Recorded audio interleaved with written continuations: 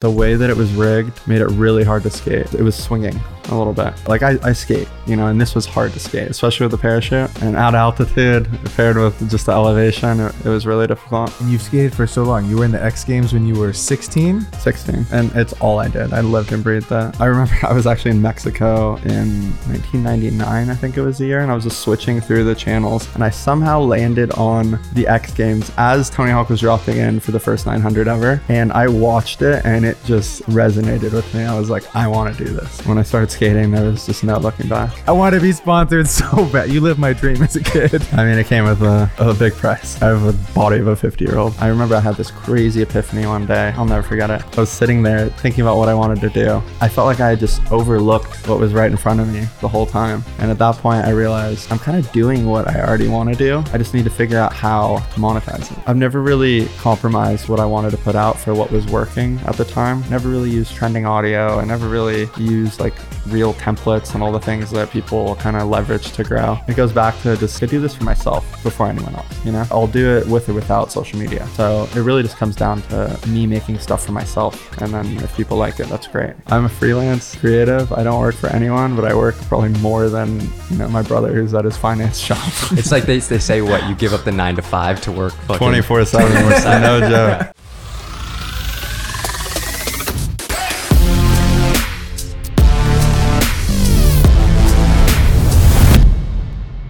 Ladies and gentlemen, thank you so much for tuning in to episode 98 of the 505 podcast. Very special guest this evening. We are welcomed by one of the OG travel creators. I would say the person who's like the biggest adrenaline junkie potentially that I've ever met on the show. Yeah, he got bored and put a half pipe way up, 10,000 feet up into the air, and he was doing some spins off of it, doing a little kick flips on the half pipe. Crazy. He breaks down everything of how it was possible to pull that whole entire plan together, and some mishaps that happened along the way up in the air. Some mishaps up in the air. It reminded me a little bit of you, something about a drone crashing. Something just kind of it just felt reminiscent of something I might do if I was up there in this shoot. One of the coolest things about him is that he was like a pro skater for a little while and was competing in the X Games until unfortunately he tore his ACL not once, twice, which is crazy. But he was saying how he was in this limbo period where, he thought he was going to be a pro skater for the rest of his life. He didn't know anything else besides that. And then he's kind of in this, not knowing what he wants to do with his life. And I related that on a smaller level to, I played baseball my whole life. I wanted to try to play in college and potentially go pro. Obviously, like that was not ever going to be in the cards for me. But but I remember dealing with a little bit of an identity crisis of like, I've spent so much time like playing baseball and it's kind of all I knew. And then there was a time period where I was like, I don't really know who I am, what my identity is. And then I found the camera, so I could relate to him on that level. Yeah, and I feel like he really found his passion that was staring at him this entire time. Yeah. He talked about when he was in that limbo period, how he's like, he was super hard on himself. I got to figure out what I'm going to do with my life. I got to figure out, what my next move is going to be. And he's like, dude, I feel like I'm doing it right now. I just need to keep doing it consistently, and everything else is kind of going to fall into place. It's funny though to look back on that time period when he was making YouTube videos like very heavily. Like he still makes a lot of YouTube videos, but I remember when I was starting out, I didn't even know it was Brendon. I had no idea. It all clicked for me on the pod when he's talking about these people that he was working with. I'm like, that was you filming these videos? So it's a very interesting conversation. And I feel like I'm in a limbo period right now, dude, with my fucking hand. I can't use my hand. Your right hand is twice the size of your left. It's great. And you would think that I just got in a great fight. And I wish there was an awesome story to this. See the other guy. Yeah, you should see the other guy. It's literally from editing. And so if you guys are editors or you might make videos behind your laptop, man, I'm telling you, use a mouse for me. Just think of my hand right now. I typically use a mouse, but I have been switching for about the last month. I've been using my laptop, casually. Maybe I'm editing on the couch one day, or at night I'm, using my laptop. And my hand the other night just swelled up. It's been tender, and I woke up and it was just massive, and the tendons are very inflamed. it doesn't look great right now, but it looks a lot better than that photo that you sent us. It literally looked like you had a softball in your hand. Totally. And it's gotten not as red and not as tender. Like today I feel a lot better than I did a week ago. That's good. So hopefully, you have a chance to really catch up to me in the gym this week. You're going to have a small chance. Listen, I could tie this hand behind my back for a year. No, but hopefully this figures itself out. I'm a little scared. I think that if you're scared because I'm about to close the gap, I'm because Brendon is getting a lot smaller day by day. His hand's broken. I figured this is the perfect time to maybe do 2-a-days in the gym, capitalize. Opponent's weak and down, and I think this is my time to shine. Hit them right in the stomach, right when they're on the ground on their knees. I can't wait though. I don't want to hold you guys too long, ladies and gentlemen. Let's get it to 98. Brendon, give me the one-handed crack. All right. I got high hopes for you. Oh, okay. Give me a little spin. Oh, right to the sip. Right to the sip. Crunched it. Give me you crunched it. Okay, so unfortunately, you started it right here on the table. Oh, did I? You did. It's a big habit thing for people. So like that would be, you want to spin it without any dents. This one was pretty high. That was probably like in the 8s. That's an NA, unfortunately. But I'm really happy you're here. And it's your first pod. I'm not good at them either. Watch like. Oh yeah. So the dents can't be above a 5. It's like we got a whole rubric. Yeah. That was one of the worst ones I've ever seen. That one wasn't bad. You just started on the table. If you didn't do it on the table, we would have been in the 8s. But it's all good. Brendon also pads his stats a little bit because he's the one who came up with this whole silly game, and it's all good. Cheers, fellas. Welcome to your first pod. Cheers, man. First pod. Yep. So when you're not podcasting, you're jumping out of planes off of half pipes. That was in Brazil. It was. Yeah. Okay, where did the idea for putting the half pipe up in 1,000 feet up in the air come to you from? Honestly, a long time ago. So I grew up skating. Okay, it's kind of been like my primary sport my whole life. And then I started skydiving maybe 8 years ago. After I kind of had to let go of my dreams of being a pro skater, I started exploring just other sports to get into, and it kind of just opened up this whole new world of fun projects and things you can do.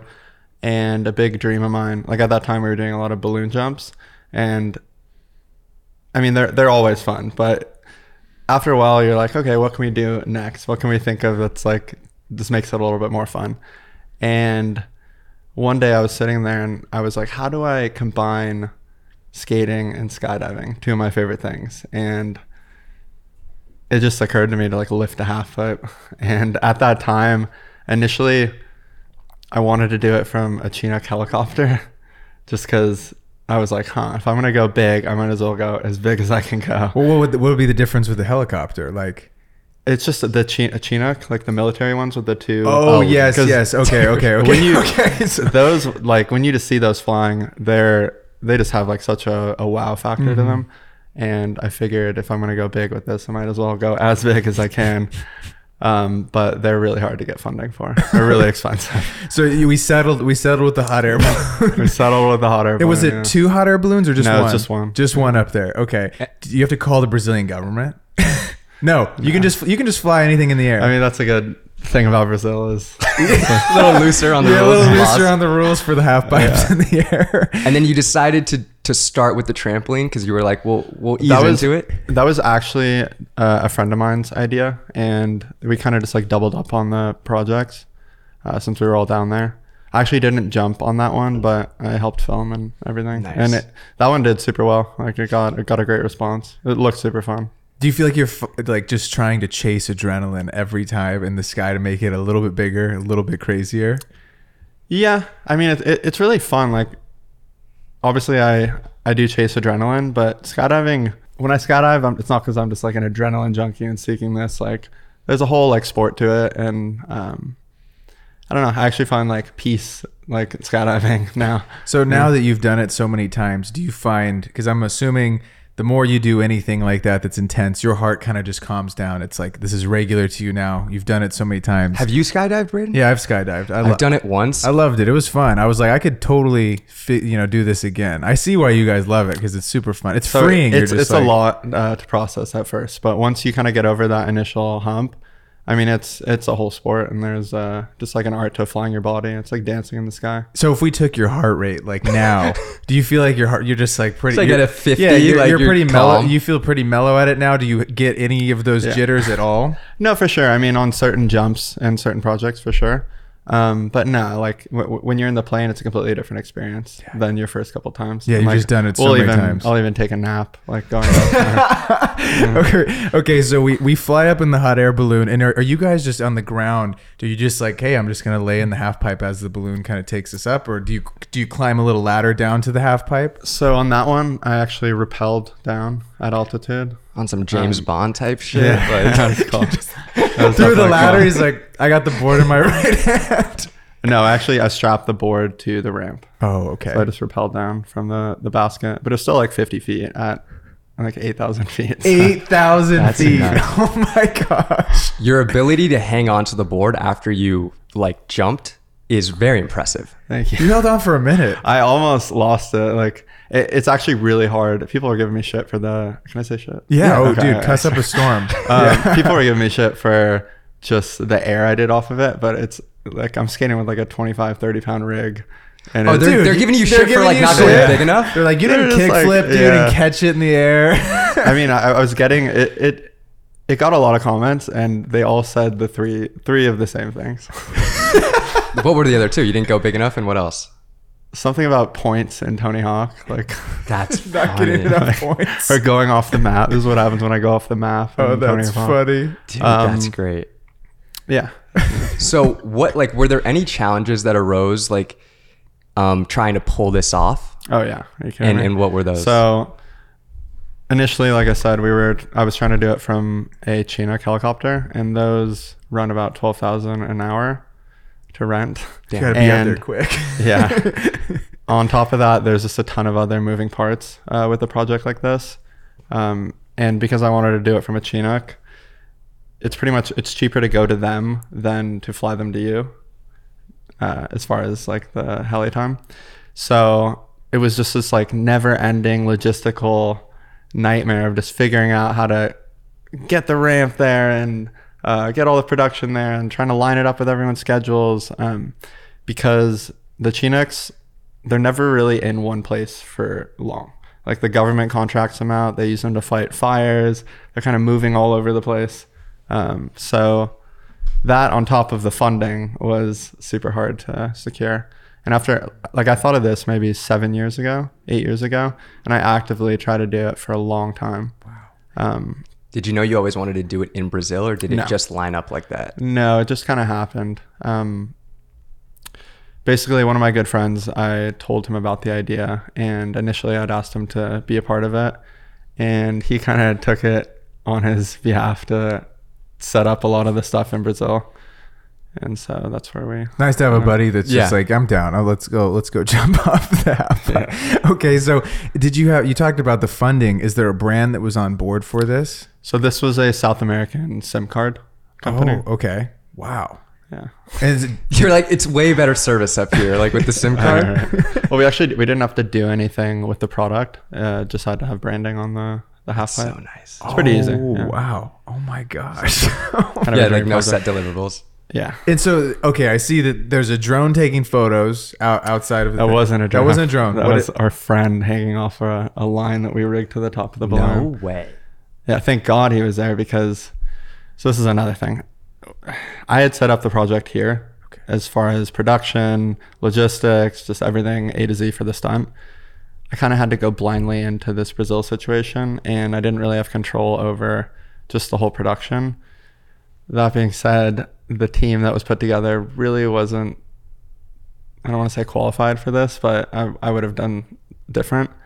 And the drone pilot, there was only one. Like normally I would have had someone on like static drone, like flying a Mavic or Inspire, and then I would have brought Johnny, secret weapon, and to chase you guys down. just to have like dynamic footage with just kind of, yeah. And the FPV guy that we had there, he lost the drone on takeoff. No. Yeah, Just gone. gone. And so he's taking off, like you guys are all up in the hot We're air in the balloon. basket, and he for some reason decides to take off on the side where all the rigging is. There's like 4 lines completely open on this side, and he tries to take off through it and clips the wire, and I didn't even fully see it. I just heard it, and I'm like, oh no. It's like a super distinct sound. Oh, I know the sound very well. Yeah. Brendon loves to try to fly I FPV. crash the drones all the time. Yeah. It's fun. I know that terrible sound that you're talking about. What other gear did you guys use to shoot? So we rigged camera. We rigged like GoPros on the ramp, and then we had a couple people with DSLRs in the basket, and then the main cam at that point was supposed to be the FPV flyer, but Yeah. lost that on the get-go. So thank God our friend was hanging off on the rope. Yeah. 'cause When you say hanging off, what do you mean by that? Like he's literally hanging off. but like so he's at the basket. He's wearing a skydive rig. Okay. So the top of the balloon is here. Okay. We rigged a line that comes off the balloon and hangs out about 50 feet. And he's just harnessed into that line, dangling. And he took off from the ground like this. No. So Wow. oh my gosh. So funny. Just posted up next to you guys, Yeah. freezing that's how cold we, up there. That's how we got a lot of those photos. And then does he cut off at a point and send it, or no? He's So we actually had to pull him in. So that line then wrapped down to the ramp. And so we pulled him in, and then he jumped from the ramp. jumped with you guys. So how many people were stuck up in the balloon the whole time? I think there was about 5 people in the basket. And how long does it take a hot air balloon to get up to 8,000 feet? It depends how hard they're cranking it. you can climb pretty fast, but something like that, it's a slower ascend. Sure. Just because you're not trying to create like crazy. Yeah. As like someone who creates insane content around travel and extreme sports, you go into this crazy stunt. In your mind, do you have what kind of content you want to get out of it? Or is it like, we get what we get and then we'll see in the edit? So it's a little bit of both, right? So this project, I've thought about it for a long time, and in doing so, obviously you imagine what it looks like visually, and you try to be as prepared for just the day as you can be. But with a stunt like this, especially balloons, there's so many variables you just can't account for. Where the balloon's taking off, because it depends on the wind. They completely change its locations. Then shots you had imagined in one place might not line up for this. And especially like going to a place like Brazil, I really had no idea what this area was like, and just kind of what the setting was, So I tried to be as prepared as I could be as far as just coming up with a shot list and thinking about what the key shots were. I missed a lot of them. And Got to run it back. Shout out the drone. And then just when it comes down to it, just, being as prepared as we can and just making the best decisions that we can. Yeah. Yeah. Since the stunt, have brands been reaching out to you like, hey, I want you to put another half pipe up with our brand on the thing? No, it's actually the contrary. So because it really wasn't what I wanted from at a production level, I've been trying to get funding to do it again. So if any brands want to get involved with a cool project, let me know. I feel like GoPro must have seen it. I would feel like they would reach out and be like, this is epic. Like, let's do that. GoPro I would do it with. Yeah. So people were always like, why didn't you go to Red Bull? And I could have taken this to Red Bull 7 years ago, before they even did their BMX stunt. And I didn't really want to, just because everyone would expect it from them. And I kind of wanted I wanted to do it on our own and I imagine like Red Bull's marketing team like, what? Like, how are these kids doing this? And what do we pay you guys for? And I didn't really want that to take away from the project. Totally. You just see Red Bull logo and you're like, oh, Red Bull again, Is there another Respect to Red Bull. Man. Yeah. Is there another crazy stunt that is in the works, or that you've had a plan to pull off in the future? I'm always trying to conceptualize new ideas, and like I have a couple loose ones, but something I've learned is I like to stay focused on certain tasks at hand and just get them done right. And so while I could be thinking about other projects, I really just want to do this one right now, and then I'll move on to the next one. Because you don't clear up the headspace. Because you don't feel like you did it as well as you could have. Yeah, I didn't get the satisfaction from Gotcha. it. Well, so I was gonna ask, like, you jump, okay, you take off on the half pipe. Couple things. One, was it just that single jump that you did, or were you skating on the ramp for a little bit? Oh no, we were skating on the ramp. So that was another thing, is the way that it was rigged made it really hard to skate. and so it was swinging a little bit, and so. I mean, not a lot, but enough that like I skate, you know, and this was hard to skate, especially with a parachute. And I did a couple days training on the ramp before, just skating on the ground with my parachute, and I had all my tricks that I wanted to get. And at altitude, paired with just the elevation, it was really difficult. So I want to rig it better. I want to shoot it better, and I want to put out the video I want to put out. And I'm not going to put out a video until I can do it right. So only a little snippet that we saw on. At that point, my friend was already gonna. In a perfect world, I wouldn't have dropped anything from the project until I could have just put out the video I wanted to put out.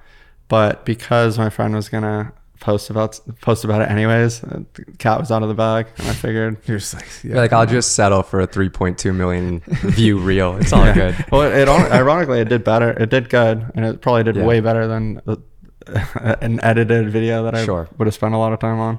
So you jump, and you, as soon as your feet hit the ground and you kind of get to process everything, do you immediately have that like, damn, I know this could have gone better? Or are you like, this is really cool that we were able to pull this off? So I've had projects where you land and just the stoke is there, you know, that you did it as best you could and that you came out of it with a good product and a good experience.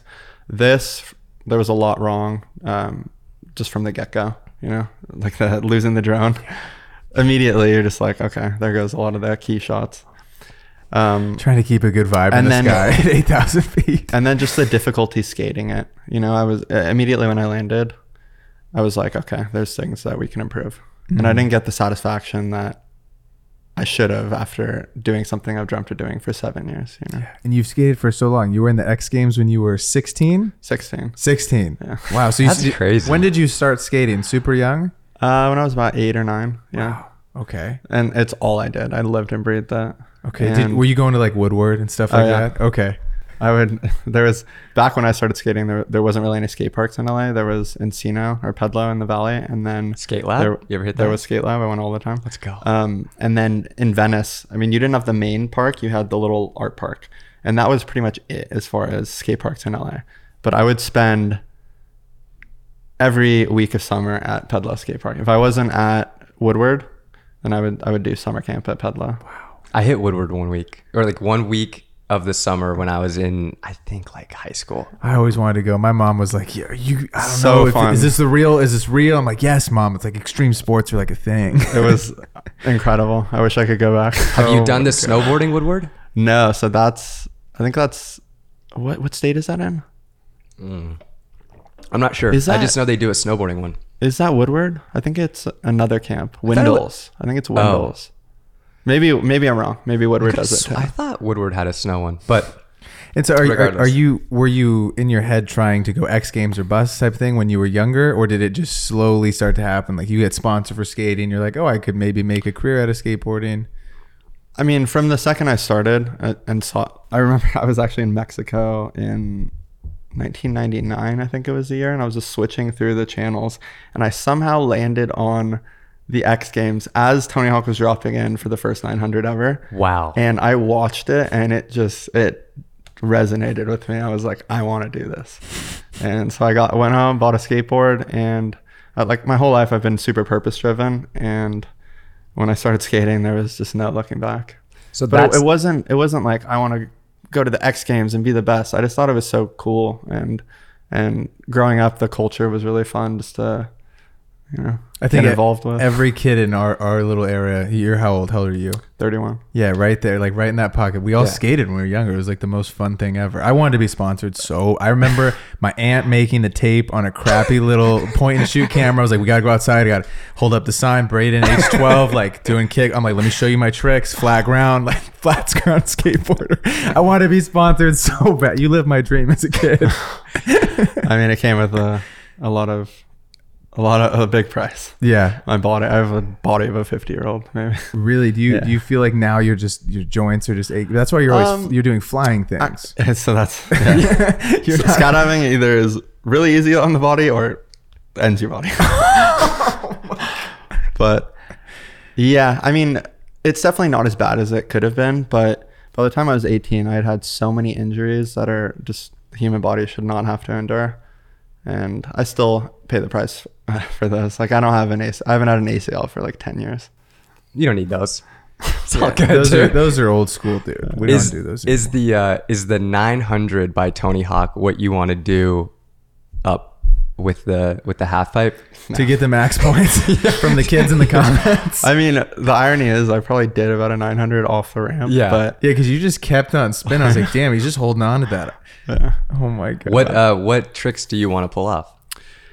I mean, so normally I grew up skating street, Yeah. but now just because my knees are pretty bad, I mainly skate transition. And Okay. so I do a lot of just coping grinds and just like reverts and stuff on the lip that is really fun. Mm-hmm. And I had all the tricks on the ground, so I thought it was what I was going to be doing at altitude. But Yeah, a little wasn't. different when you're 8,000 feet in the air. So you had an injury though, a big injury that ended the whole skating career. Was that you were Yes. 18 when that happened? I was 18 filming for a video part on, I forget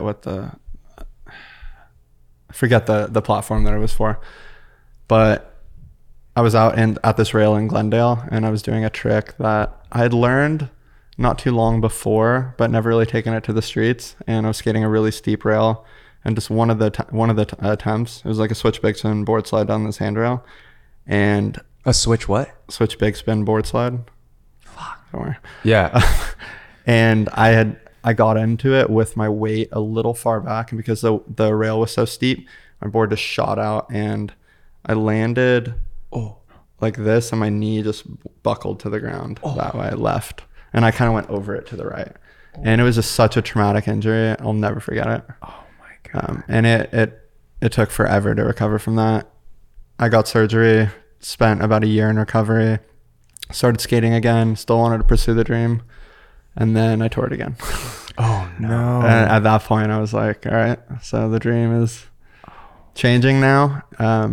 Still want to skate, but that's when I started just figuring out what I wanted to do with my life. Were you the guy that was filming also while skating, or the filming came way later? So, I mean, we started filming, God, like I think the first YouTube video I uploaded was like the same year it was created, or the year after. And the way it works is you kind of have your group of friends, and then one kid has a camera, Yep. and he's the filmer. And so we were all just kind of working on our parts and just constantly out in the streets filming stuff. And then at points we would start filming each other. And that's where I really started to get involved with just like creating, and obviously it's in a way different form then, but it kind of planted the seed. Totally. For what we do today. Yeah. Wow. Yeah. So when I was my whole life I grew up playing baseball. I did skate as well just for fun, but I was not, I could kick flip and that's about it. And baseball was like my whole life. There came a point where I like fell out of love with playing the game, but because I had been playing for so long and wanted to, potentially go to college, and, before I knew that I was only going to be like 5'9", potentially go pro. But my whole identity was wrapped up in playing baseball. And then there came a point where like I just didn't want to play anymore, and I fell out of love with the game. And because my identity was so wrapped up in being a baseball player, when I fell out of love with playing, I felt like I didn't know who I was. I felt like I went through an identity crisis. Did you go through something similar when you realized that, okay, I've torn my ACL twice and becoming a pro skater is like no longer in the cards for me? For sure. Like I said, my whole life I've been super purpose driven. And up until that point, from 9 to 18, I lived and breathed skating. That's all I did. Didn't really party, didn't go out on the weekends. I skated at night, didn't really chase girls. And so once I was forced to kind of reconsider and take a step back from everything, I was just in like a limbo period almost. And I was really hard on myself during this period too, just because, like I said, like my whole life, I really knew what I wanted to do. I knew what I wanted to get good at. I had something to focus all my energy into. And then during this period, I just had to redirect all that. And I started trying all these different things. Like started a tech company. I was working nightlife. I was also started going to college at the same time, started partying, just doing all the normal stuff.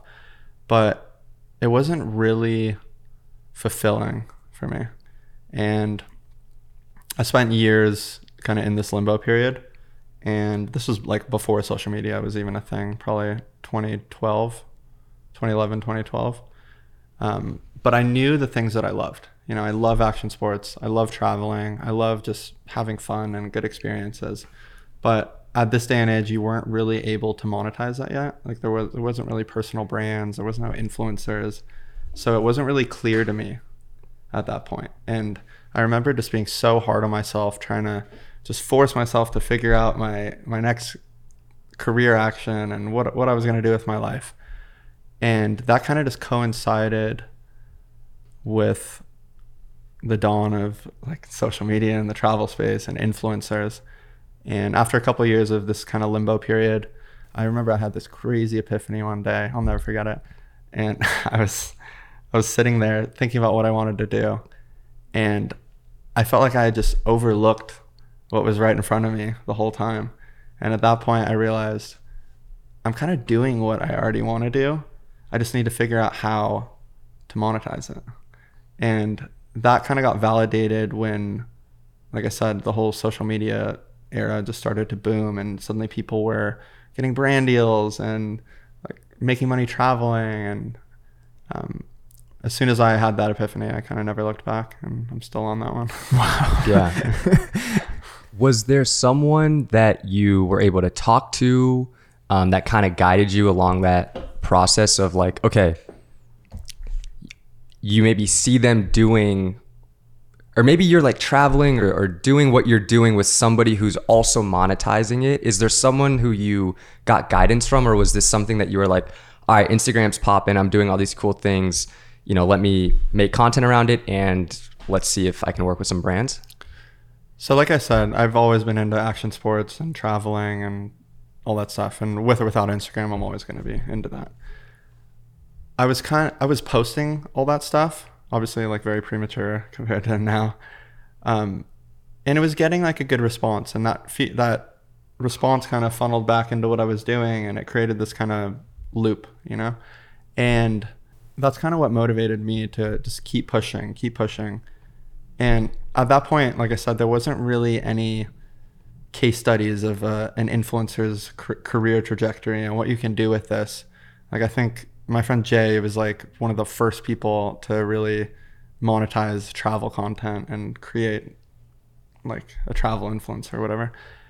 And I mean, that looking at that and what he built was kind of the only reference you had as far as what you can do, what the potential is.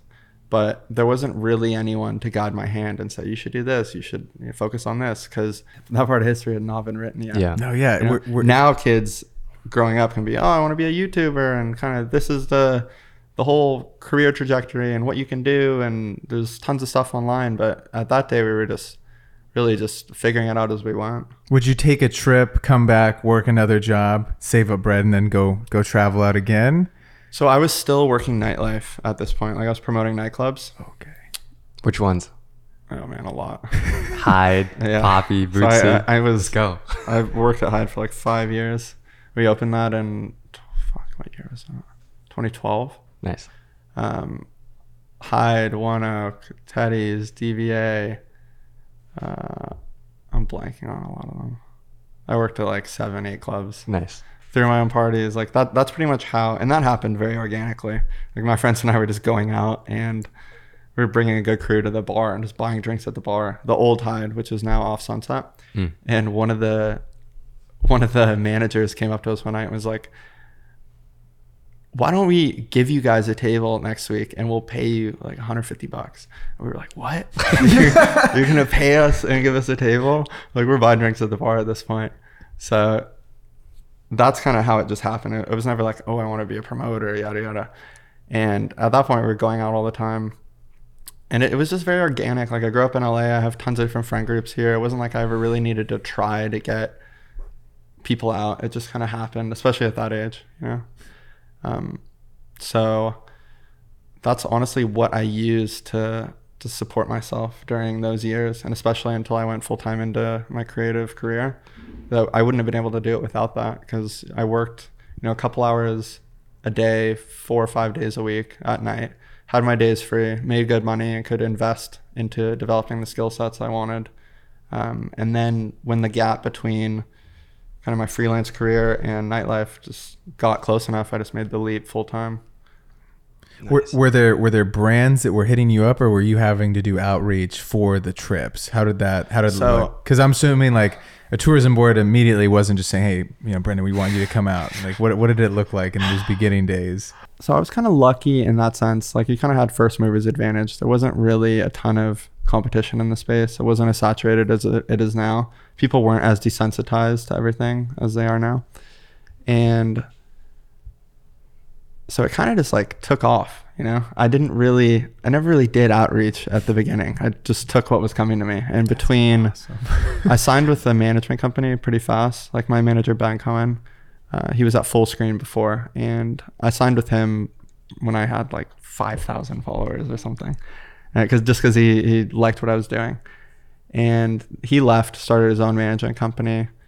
Between that, my network just from growing up in LA and just being proactive on social, those were kind of like my three main funnels for just bringing in work. And I never really had to do much outreach. Like my first year or two, I don't think I ever pitched a brand on something. I was just taking what was coming to me. That's great. And more so, I wasn't so focused on making money. I was more focused on just pushing what I was doing and developing as a creative. And, like I never went to school for anything. Like I went to school for business, I never knew how to edit photos or videos. And so I just wanted to just get good.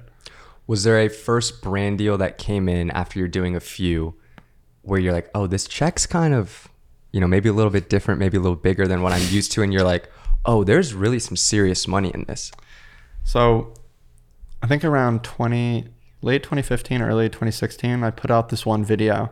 And this video was kind of, now I look back on it and it's cringy, but at the time it was very like forward for me. Was it the Limitless one? Yeah. And so that kind of like put me on the map as far as just what I was doing. And after that, I started getting a bunch of offers from companies. Hey, can you make a video like that for my brand?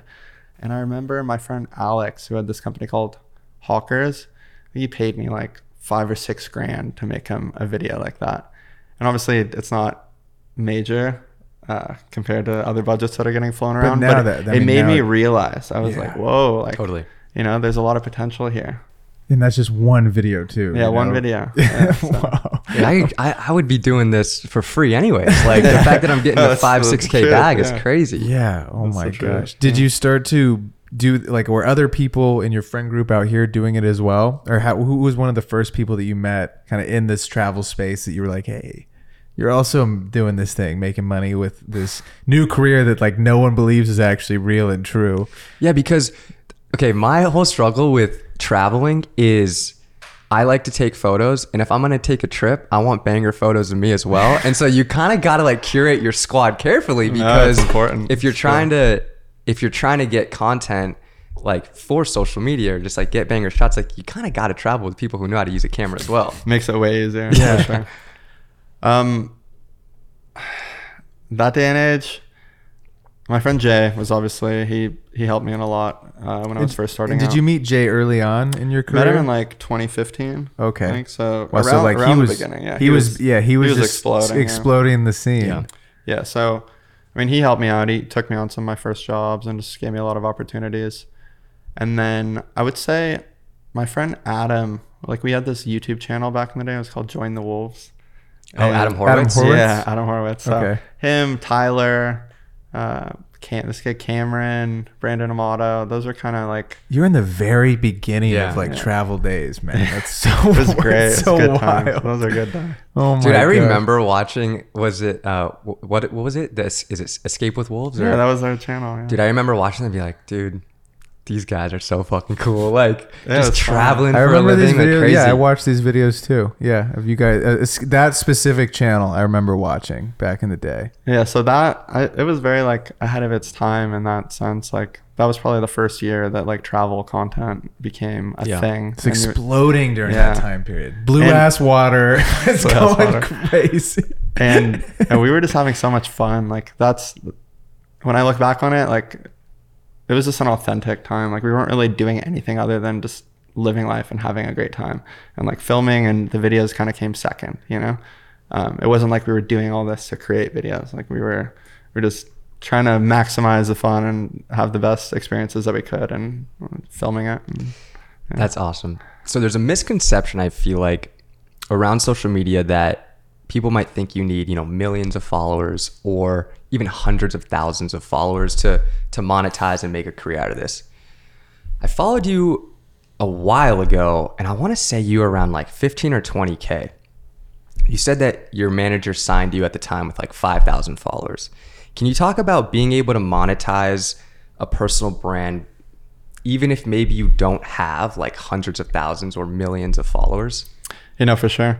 I mean, I think it's something, as a creative, you're constantly juggling the creative side of what you're doing, but you got to remember, like, this is also a business, and I feel like people don't really find a balance between the two. And it definitely helps. Like, I was able to find a management company early on that really helped streamline a lot of the back end logistics of what it takes to run this as a business, all the contracts, negotiations, usage rights, and stuff I don't really want to be focusing my time on.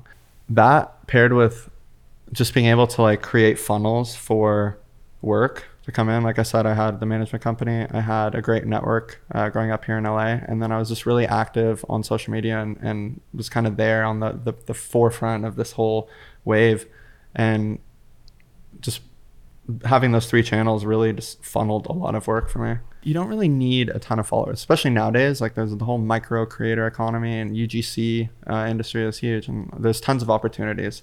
You just have to be hungry. You have to be looking for it. It's a little harder now than it was, just because it's more saturated. But I mean, the industry is bigger than ever. More money is going into what we're doing than ever, and there's a lot of opportunity. It just takes a little bit more looking for. In your specific industry, how do you feel like it has changed? Because you've been in it for a while. You were in the very beginning days of it. Now there's a lot of people that are doing travel content. Some people also think that it's not possible anymore, which I disagree with. I think it's very possible still, but I know it's harder now. What, in your opinion, has changed from, maybe in these last few years to where we're at right now in 2024?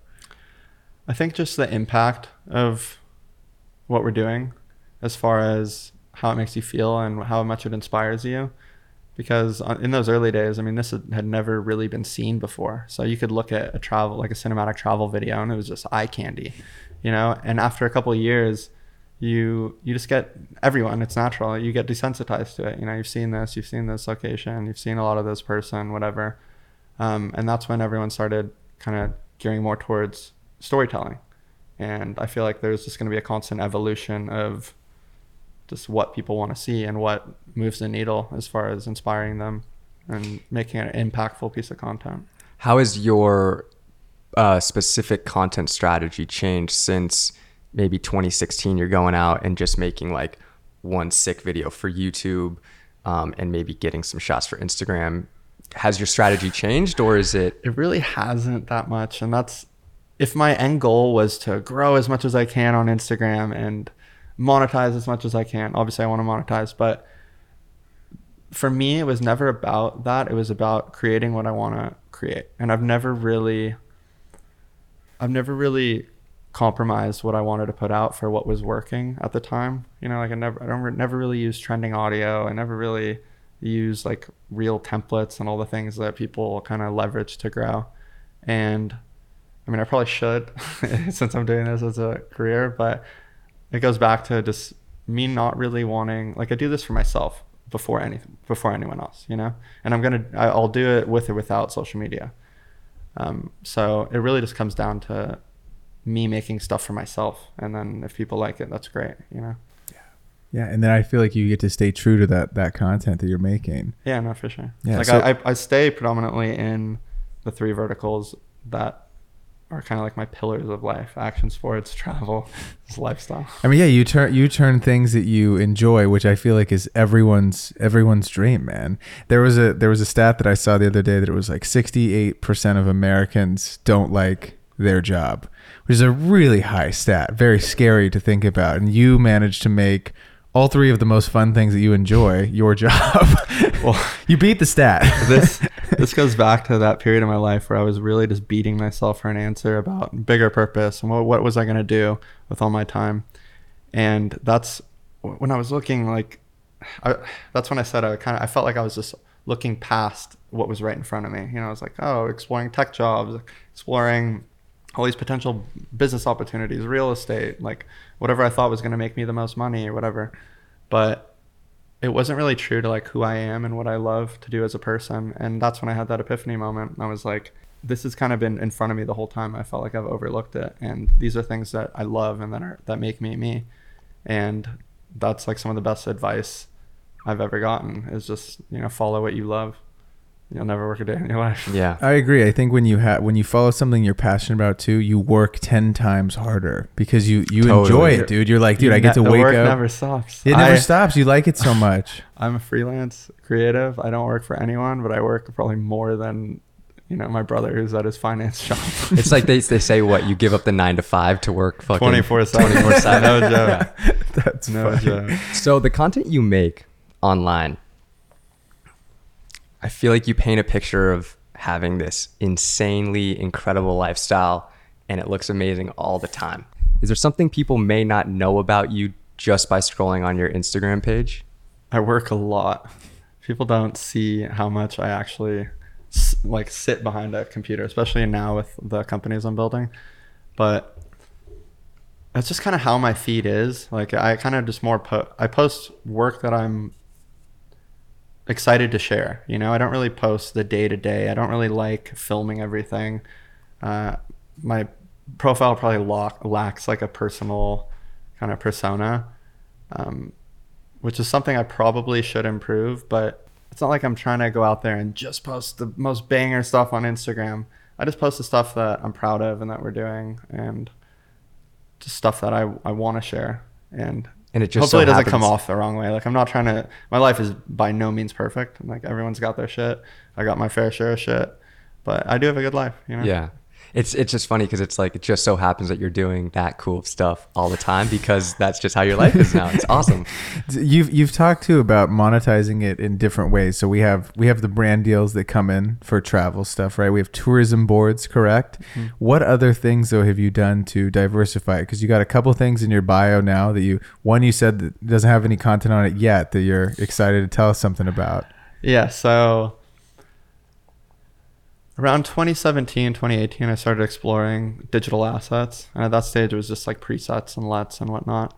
And it always interested me as just a product offering just because of, I mean, it's like a dream product, right? You have no cost, barely any cost of goods sold. You don't deal with any of the real world logistical issues like inventory and lead time and stuff like that.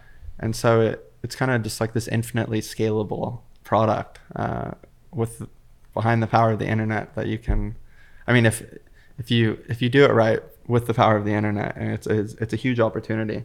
And at that day and age, it was just presets and LUTs, but I always had this idea of creating something bigger and also like creating a brand out of it, because at that point I was just selling it on my personal website.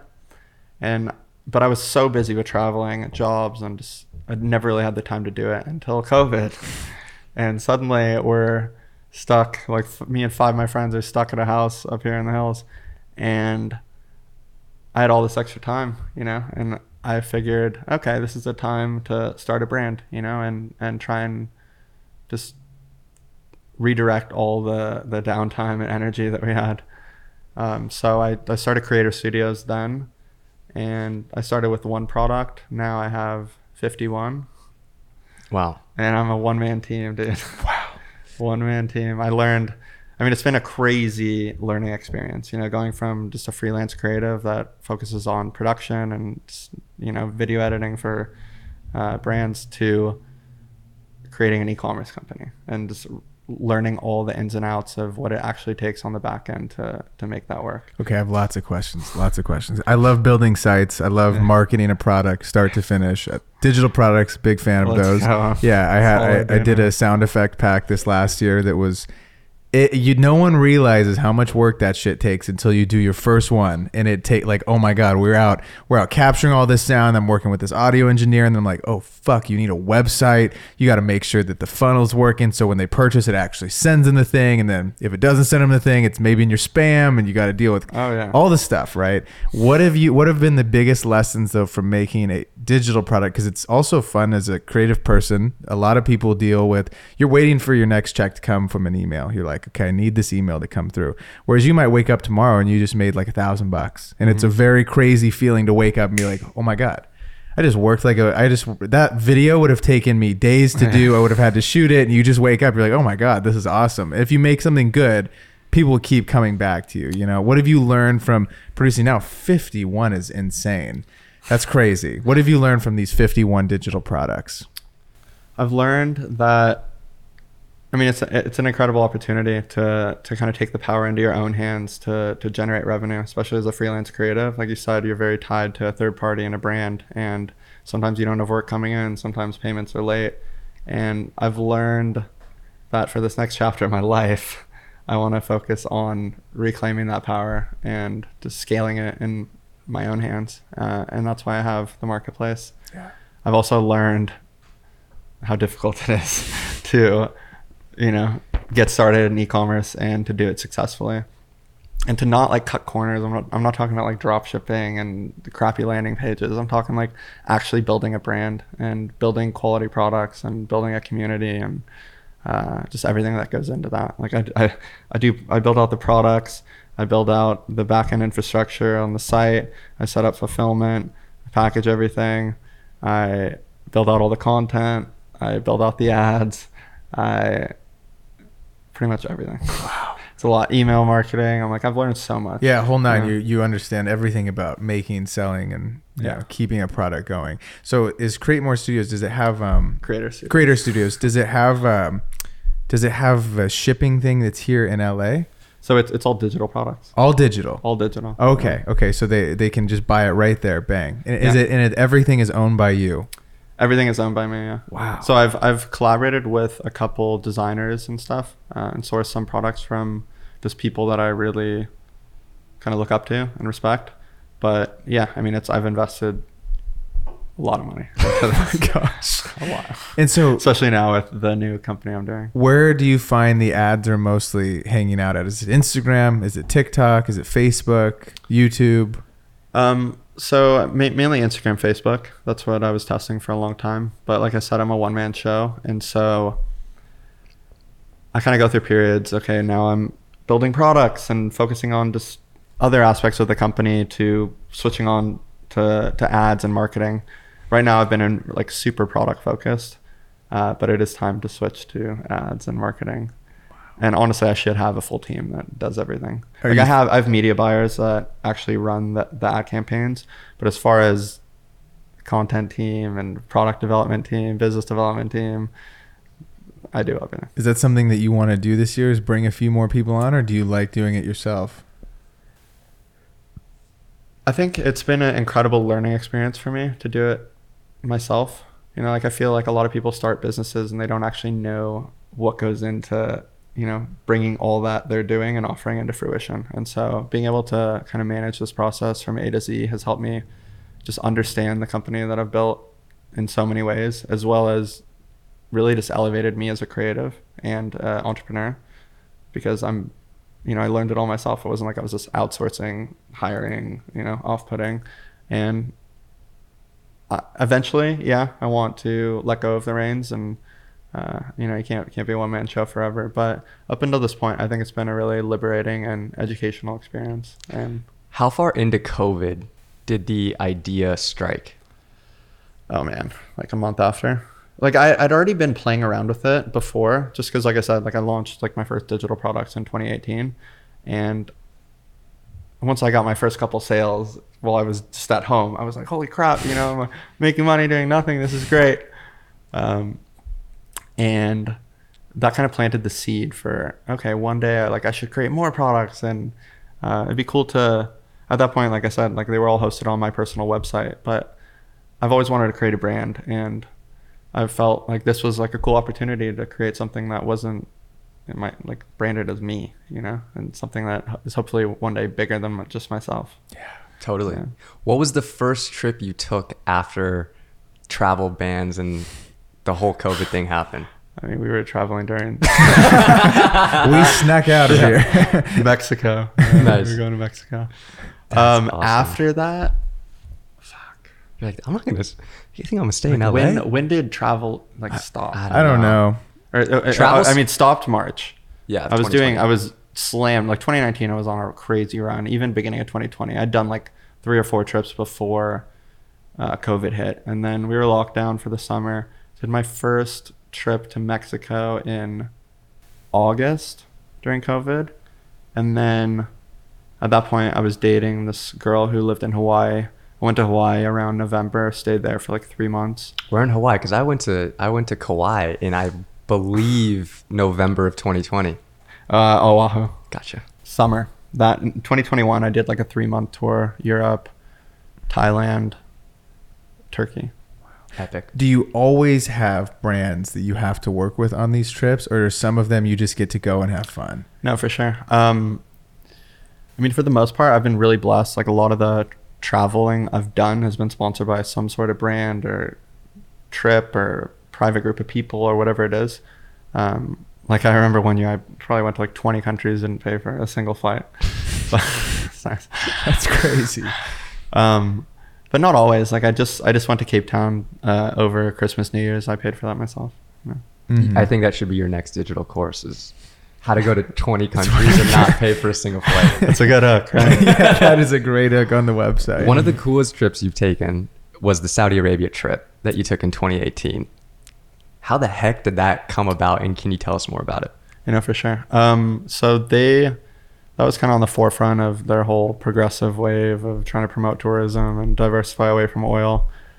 And I saw my friend Gabs go there, and just the stuff that he had put out as far like on a content level was just, it was different. You know, I hadn't really seen any landscape like that before. I was like Jordan, like Petra vibe, but more undiscovered. And like in this space, people are always looking for like the new place and something that people haven't seen. And this kind of just hit the nail on all that for us. So we got invited to go with an agency, or government agency that was put together there to promote tourism. And then that's when, I mean, it was Jay, myself, and Johnny. I met Johnny on the plane on the way over there, and now we live together. Wait, so when we get over there, were you guys nervous at all to go see Saudi Arabia? I mean, yeah, for sure. Obviously, Yeah. it's like a very controversial country, and you're kind of stigmatized to think in the Middle East, dangerous, like terrorism, whatever. But I was really blown away when I went there. I mean, we didn't spend much time in the city, and obviously there's a huge cultural difference between, you know, American. me and yes, yeah. like a Saudi city. But I kind of like to immerse myself in all sorts of different cultures and experiences, and I don't really judge until I can make my own analysis and assessment. And like I said, we didn't spend too much time in the city. We were going to like a lot of just location based areas, and it was really beautiful. It blew me away. Like the desert out there was some of the most unique landscape I've ever seen to this day.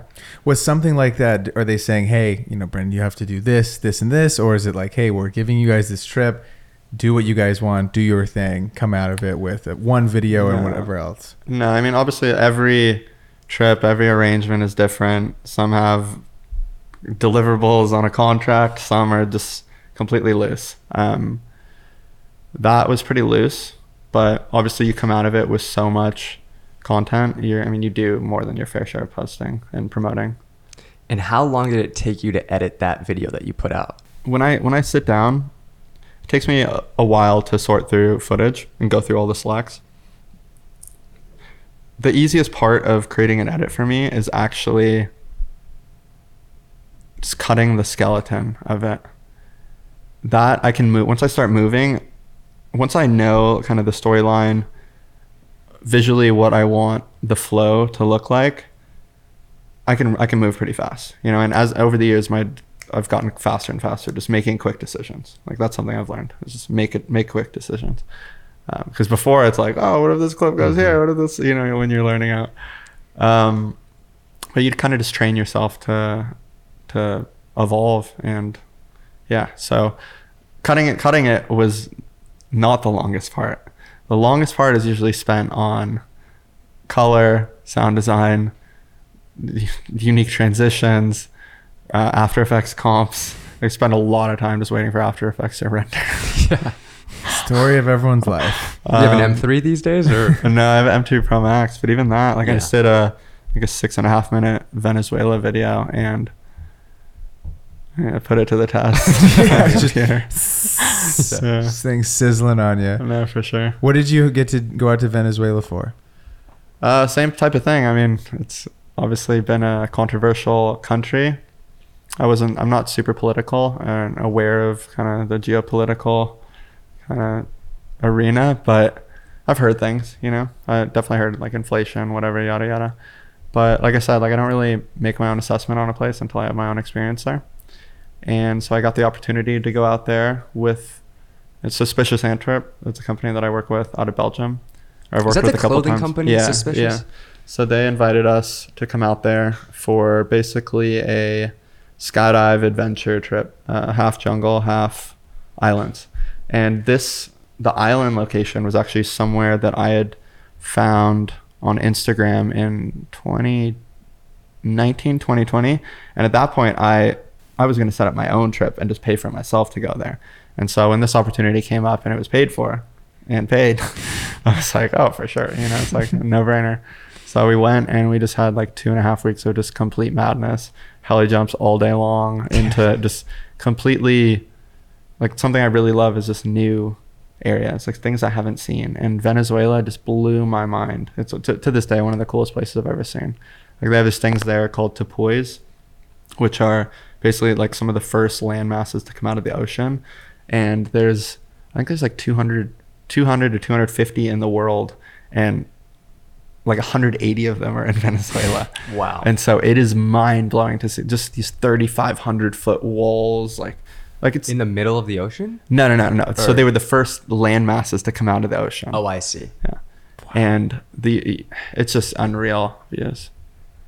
And then, so we spent the first half in the jungle around these tepuis. It's basically like at a camp at the bottom of them. And we were just skydiving all day long. Super great. Heli jumps all day long. It was a dream. And Just then another day in the life, baby. then we flew to this area called Los Roques. It's basically like an archipelago, 80 miles off the coast. And this was visually one of the craziest things I've ever seen skydiving.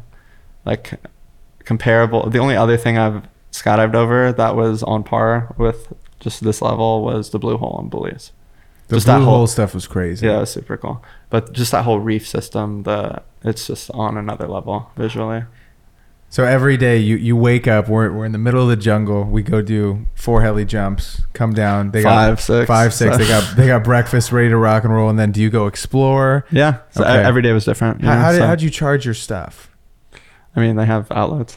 Oh, I thought you were like in the jungle though. But it's a jungle camp, but it has like Okay, we got a generator there. Yeah, I mean, it's obviously like it's not freaking Four Seasons, but No, it's cool. we Yeah. made it seem like you guys were just like in little huts, like in like mud No. huts in the jungle. I That's mean, what they I'm are thinking. kind of these huts, Uh-huh. but they have like basic infrastructure. There's Okay. power. Nice. Okay, there's food, power. There's a power. bar. Oh, okay. We got all the Wi-Fi. Oh, We got they- everything. Oh, they have we need. Wi-Fi. Yeah. But as soon as you leave the camp, no. Nothing. Nothing. No hotspot, like nothing. That's so crazy. That That's was really cool. insane. Were there local people around where you were at? Or? Oh yeah, there's fully there's like, I don't want to call them tribes, but there's like communities where they're just living off the land, and it's just a completely different way of life. And we went and visited a couple of them. My buddy Tarzan, actually, I set him up on a trip out there with the same company, and he's out there. He just went back now for like a second time, and he loved this. He was like, I'm moving to the community. Wow. To the community. Yeah, I saw photos of him. He was wearing like face paint and just Living like off the wanted land. to wear what they were wearing. Oh yeah, my no, it's gosh. cool. I mean, that's like one of my favorite things about traveling is just like experiencing a way of life that's different than your own. You know, I Totally. think there's so many different ways to just live life and experience it, and there's so much happening outside of your own bubble every single day. Well, I mean, especially LA, like you got to get out of here. It's a bubble. Yeah. So you've seen so much of the world. Where's on the list next? Is your passport filled up? Is you're going like number 3? Oh my God, I almost didn't get into South Africa right now because they were like, you need 2 full pages to get into Africa. I was like, what? So listen, I'm a world traveler. Okay, I know you guys don't really experience a lot of people that are going everywhere, but that's what these things are for, dude. You should tell them. I'm at the point now where it's like I don't really have space for, like, every time I give it to someone, they're like trying to figure out where they can cram it. So I actually need to go get pages added. Thank you for reminding me. I just actually got a new passport because I'm going somewhere, and it needed to be, I don't know if it was like a number of pages, but mine was expiring this year, and you have to have it like not expiring. Can you keep your old one? How's that work? They punch a hole in it. Okay, I was gonna say I don't want to give up those stamps. I still have it. I want to make like an art piece of all my. Yeah, I don't want to give up this. The stamps are great, man. I've been carrying around a second passport now because I have dual citizenship. Such a flex. So, I after the Africa incident, I started carrying it with me. Where's the second citizenship? New Zealand. Oh, New Zealand. Okay, wow. My dad's a Kiwi. Oh, okay, sweet. So yeah, where's next? I feel like you've been everywhere. New Zealand. Oh, New Zealand. When I got my dad's there at our house, so I'm probably. And you haven't? Have you been to New Zealand growing up? Yeah. Okay. I go like at least once a year. Yeah. But what is it? What is one of the new spots that is not? Do you have a map that you've like put little red dots on? No. No. Okay. No, I don't. I mean, I'm really focused on work right now. I'm building obviously Creator Studios and then Capture, which is my new company. And I kind of need to lock in and just focus on that. New Zealand I'll go to just because it's family time. I literally go to my house there and basically do what I'm doing here, but from there. And then I probably won't start traveling again until summer. I say that now, but then things just pop up and in a week I might be gone. But summer, my friend Jacob Riglin, he's getting married in Italy. So start off there and probably just do like a little Euro tour. I like to party and have fun in the summer. Gotta go back to Mykonos. And, all the spots. Yeah, it's funny. Can you tell us about Capture though? Yeah, no, for sure. As far as the last question. Oh, sorry. Yeah. I'm trying to think, like, where's somewhere that I want to go that I haven't gone? You must have honestly, there's a lot of South America I haven't done yet. And I kind of opened my eyes going to Brazil. And even though I was there only for a short period of time and was really focused on the stunt, it made me realize like, wow, I haven't really seen much of South America, whereas I've kind of explored a lot of the other continents. Have you been to Peru? I also love Southeast Asia. Like I want to do more Southeast Asia. It's just great. Yeah, it's great. Have you been to Peru? No. So I haven't really done much of South America at all. Dude. Machu Picchu absolutely blew my mind. Really? Yes. Yeah. No, I've seen it obviously for years and it's high on the list, but a lot of places, man. Yeah. A lot of places. Another passports is coming up, baby. Yeah. If there's someone that's going to hit him, I think it's this guy right here. So Capture. Yeah. So I built Creator Studios first and foremost, I started building products for myself. I wasn't like, oh, I want to make money. I started like the first digital products that I created were for my own use. And through like some sales and whatnot, it made me realize the bigger opportunity. But at the core of it, now everything I build is still what I like and for myself. Like, would I use this? It's not just like a cash grab. So I started building all those products and I had like a huge offering, or now I have like not a huge offering, but I have like 51 products, which has come a long way from the first one. But I realized one day everything I'm doing is more targeted towards a professional user and someone that edits in like a professional software like Premiere, DaVinci, Final Cut, yada yada. And I've always thought that the emerging / bigger market was kind of the non-professional user. It was just anyone who wants to have cool photos and edits on their phone. And I felt like this sector was going to have exponential growth over the next couple of years, just as content became more and more valuable. So that on top of getting interested in subscription model, I kind of created the idea to consolidate what my offering into a low-cost subscription model and offer assets in an iOS app. And basically at that time I used like 5 or 6 different like mobile photo video editing apps for different things, like Visco for filters, Unfold for frames, Retouch for, like object remover. And it's like, it felt like I was just spread between all these platforms. And additionally, I felt like a lot of them kind of had their holes. And so this paired with like the desire to kind of break into this new market gave me the idea to, create something that consolidates all of that into something with really good design. And so That's sweet. I also love just like building things, so I had the idea earlier. I had the idea like 3 years ago. And then this year, about March, I decided I was really gonna just move forward with this. And so I started designing it in Figma. I've never designed an app before nor built one. I actually had an app when I was 18, but at that point we just raised money, pay a dev team. Like I wasn't really involved in the actual process of building it. So I spent about 6 months on FaceTime with my friend Michael, just designing the entire app. And you don't realize how much goes into, designing something like an iOS app. Every page, every button.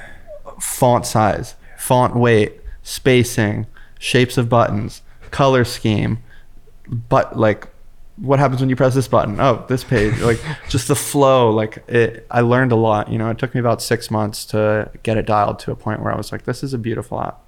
And I feel like when an app runs smoothly, it's almost like good editing, where it's like you don't notice it, but you really notice it if it's not good and it doesn't run frictionless. smoothly. It's just boom, boom, boom. UX, user experience. Yeah. Wow. So yeah, a lot of it kind of just depends like how they're built. A lot of people there's a lot of ways you can cut corners on development, but I'm not doing that. That's great. I'm going to make sure whatever is put out is going to be something that I would use, It's a great point you make though, because now thinking about how I use my mobile apps to edit, it's like, it's like Visco or Tezza for the filters, and then the Unfold, like there's so many different ones that offer different things. It's like, well, what if there was one that had everything? So that's kind of that's kind of the hole I saw. Obviously it's a pretty mature space as far as like everyone's done presets on mobile before. I'm not reinventing the wheel here, but what I am doing is consolidating all these different kind of segments and bringing them together with great design. That's another big thing. And like I feel like a lot of apps now have just kind of lost focus of what they are and are trying to build like social experiences on top of the editing module and just all this other stuff. And like I said, like I kind of saw an opportunity for this. I've gone full force into it. I'm spending crazy hours just building it. I'm actually not. I'm not developing it, okay. But I have a development team in the Ukraine. I'm on calls with them almost every day. Pricing, I still need to finalize it, but it won't be more than like $499, in the $499 to $799 range. Dude, I've been kind of playing around with those two numbers. Because something like this, it's not about like higher price point. It's about volume, So that's under $10, man. I feel like in this economy, man, can't even get a meal for under $10. No, for sure. Great to get an iOS app for under $10. But people are weird about what they spend money on. You know, like they'll spend $9.99 on a beer they drink in a minute, 2 minutes. But then like Netflix, they're like, oh, I don't want to pay for Netflix. It's like $12.99, $14.99 a month or whatever. I guess subscription feels like a bigger thing, like a bigger commitment. I think it's the commitment that people don't like. Like, damn, $5 every month. You gotta go find out how to cancel it in your settings. That's also go through a trapdoor. Like, oh no, my for gosh. sure.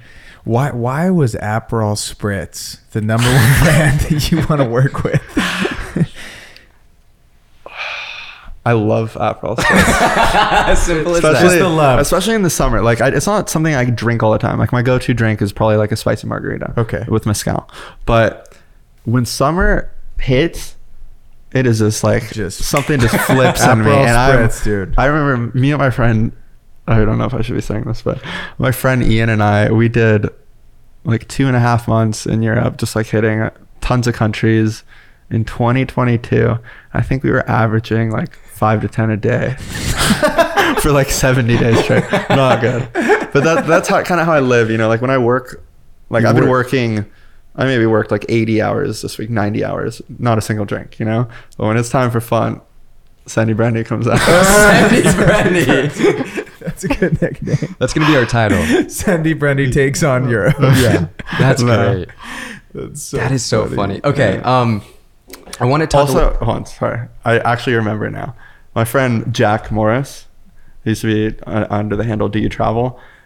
I was in Greece at the same time as him, and I remember seeing that he got invited to some activation they did on a neighboring island, and it just looked like, I was like, oh, that's a dream, you know?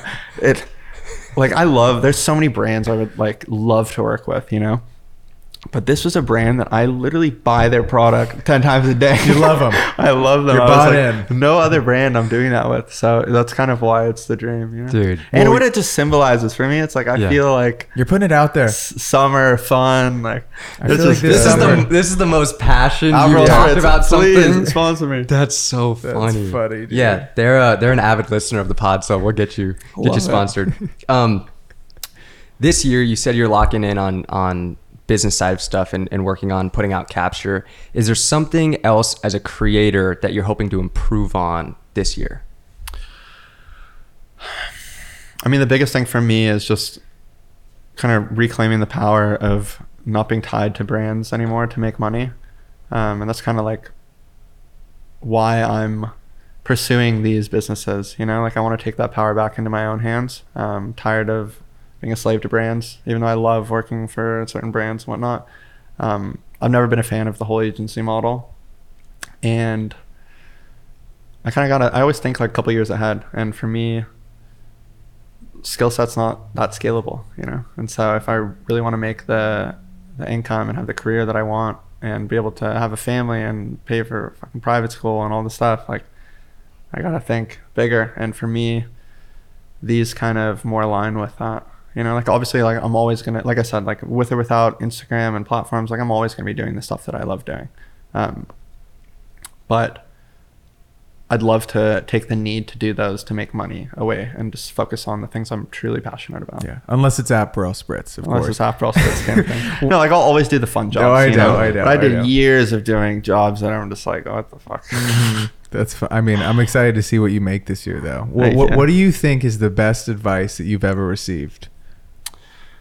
The best advice, do what you love. Focus on what you love. I mean, it sounds cliche, but I think, like you said, like 60% of people aren't happy with the jobs they have. And that's like such a fundamental like dynamic of what it takes to like be happy with who you are. So for me, it's like I spent so long searching for the bigger answer of what I wanted to do in life and how was I going to make it. And when I heard that, it made me realize what was in front of me. And rather than searching for answers outside of that, I searched for the answers within that. And that's just been truly empowering to wake up every day and do the things that you love. Like I don't really ever feel like I'm working, you know, but I work more than probably someone that's complaining about their 9 to 5. Yeah, but it's all aligned with who I am and what I love to do. So it's just extensions of myself, and totally. And it's fulfilling, you know. Mm-hmm. And then last question for you. What if you could go back and talk to your 18-year-old self at the time when you're going through that limbo period, you tear your ACL twice, you're like, I don't know what is next for me. What advice would you give to your 18-year-old self? So trust the process. You know, people are really hard on themselves, just looking into the unknown. But when you look back on your life, it all kind of weaves into one beautiful story that all makes sense. And that's always the case. So just trust the process and enjoy the journey. I love it. Brendon, thank you so much for coming on episode 98 of the 505 podcast. If you're still here, please hit the subscribe button, leave us a like, drop a comment. We'll see y'all next week. Peace.